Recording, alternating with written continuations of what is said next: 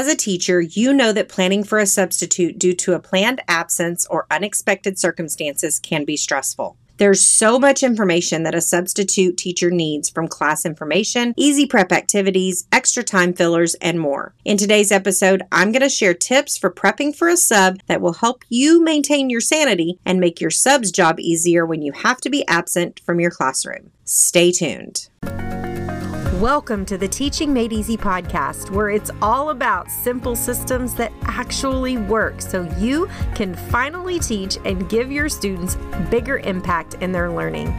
Teaching is hard, y'all, but what if I told you that sometimes we make it harder than it has to be?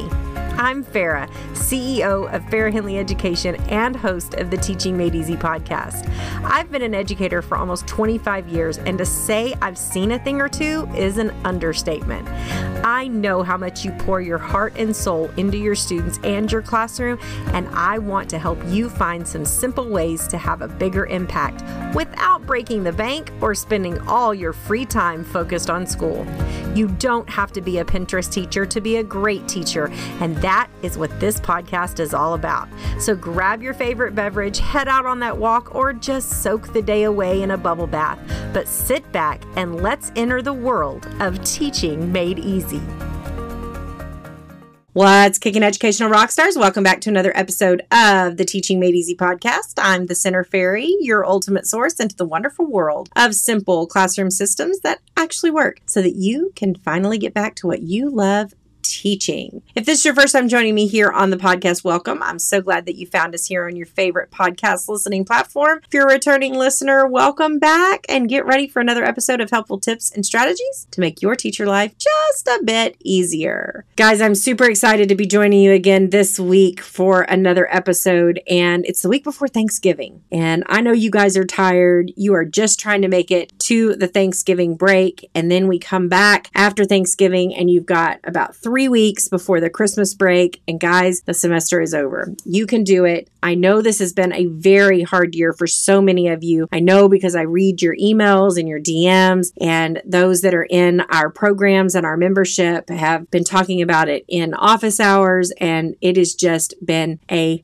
very hard year for so many of you. And one of the things that can help you with one particular area is making sure that you have sub plans for your classroom, because let's face it, especially now we're coming into the time of year where we start getting sick. Maybe you get the flu, or maybe you get the sniffles or a sinus infection or just the germs. It's getting cold. There's all kinds of reasons, but it seems to be the time when so many teachers are out, whether it be for illness or something that you have to get done. And the reality is that being prepared for a substitute before you need one can help make being absent from school less stressful. Whether it's a known absence due to upcoming appointments or professional development, or even if it's because of an illness, there are some things that you can do to make being absent from your class a smooth experience. I've been in schools that required us to have subfolders or backup lesson plans for when I was out, but most of the schools that I taught in didn't. Whether my school required it or not, having a sub plan in place for when I needed to be gone was critical to reducing my own stress at the time. Now, tip number 1 is have a folder with all the important information about your class. Your sub needs to have all the information that is needed to run your class on a day-to-day basis. This information should include things like your class roster, your class schedule, a map of your school, the contact information for the different staff in your building, also emergency information like evacuation or lockdown procedures, any known allergies or medications or medical issues of any of your students. They also need a transportation list for your students. They need contact information and maybe a list of any specials teachers or aides or paras that you or your students work with on a regular basis. Any behavior notes or other information that your sub may need for those students that need a little extra guidance. You're going to want to make sure that all of this is in this binder or this folder. You're also going to want to make sure that you check this folder or binder throughout the year to make sure that the information is current and up to date. Now, my own rule of thumb was to check the sub binder once a month. I would just put it on my calendar, and then each month I'd take about 15 minutes before leaving school to check the binder and make sure that it was up to date. Now, this binder doesn't do any good if your sub can't find it. So make sure you tell a neighboring teacher or co-teacher or even your admin where the binder is so that it can be located if you're out unexpectedly. I've even gone as far as making a second copy of the binder or folder and letting my co-teacher hang on to it just in case.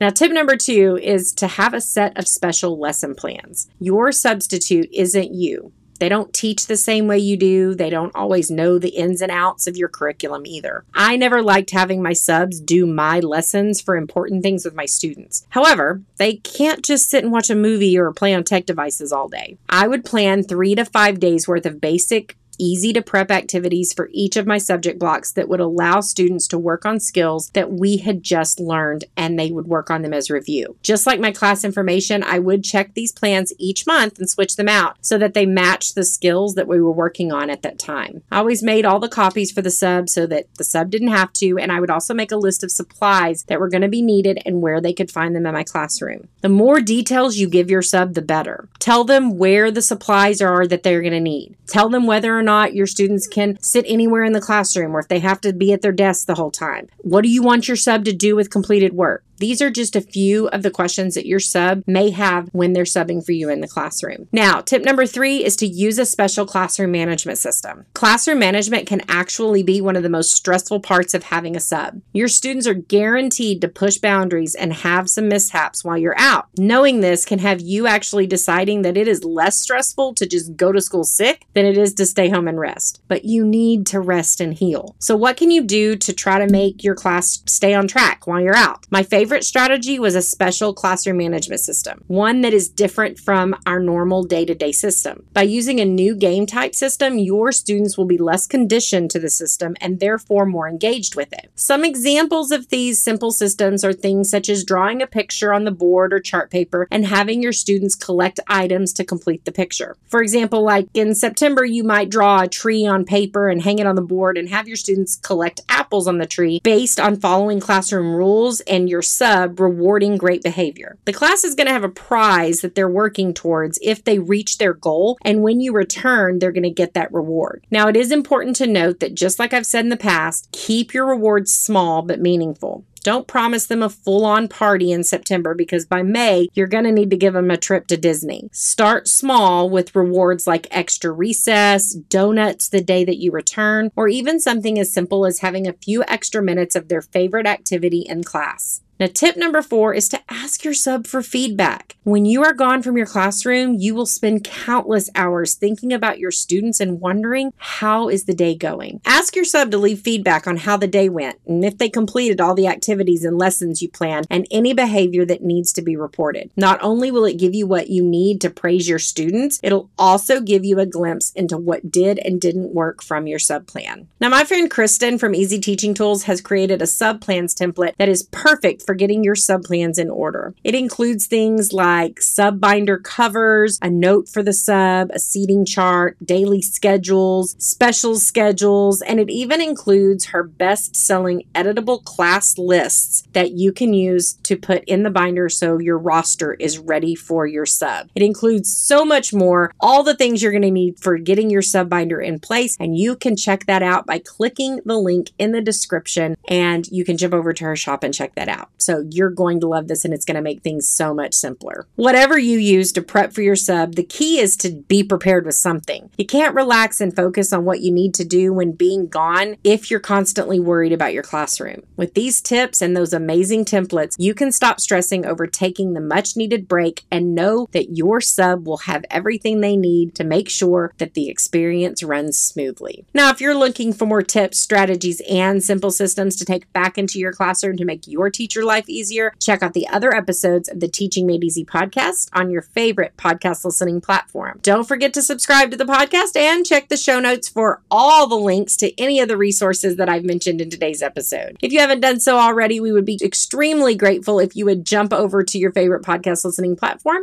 and leave us a 5-star review, because reviews help educational rock stars just like you find the podcast and help us have a greater impact on teachers and students around the world. We also love to hear from you. you so, shoot us a DM over on Instagram or shoot us an email. We love to read all of your notes. And if this episode was helpful for you, make sure you take a screenshot of it and share it out on the gram, and be sure to tag your teacher bestie so that they can benefit from the tips too. Thanks for listening, and keep being an educational rock star. And that's a wrap.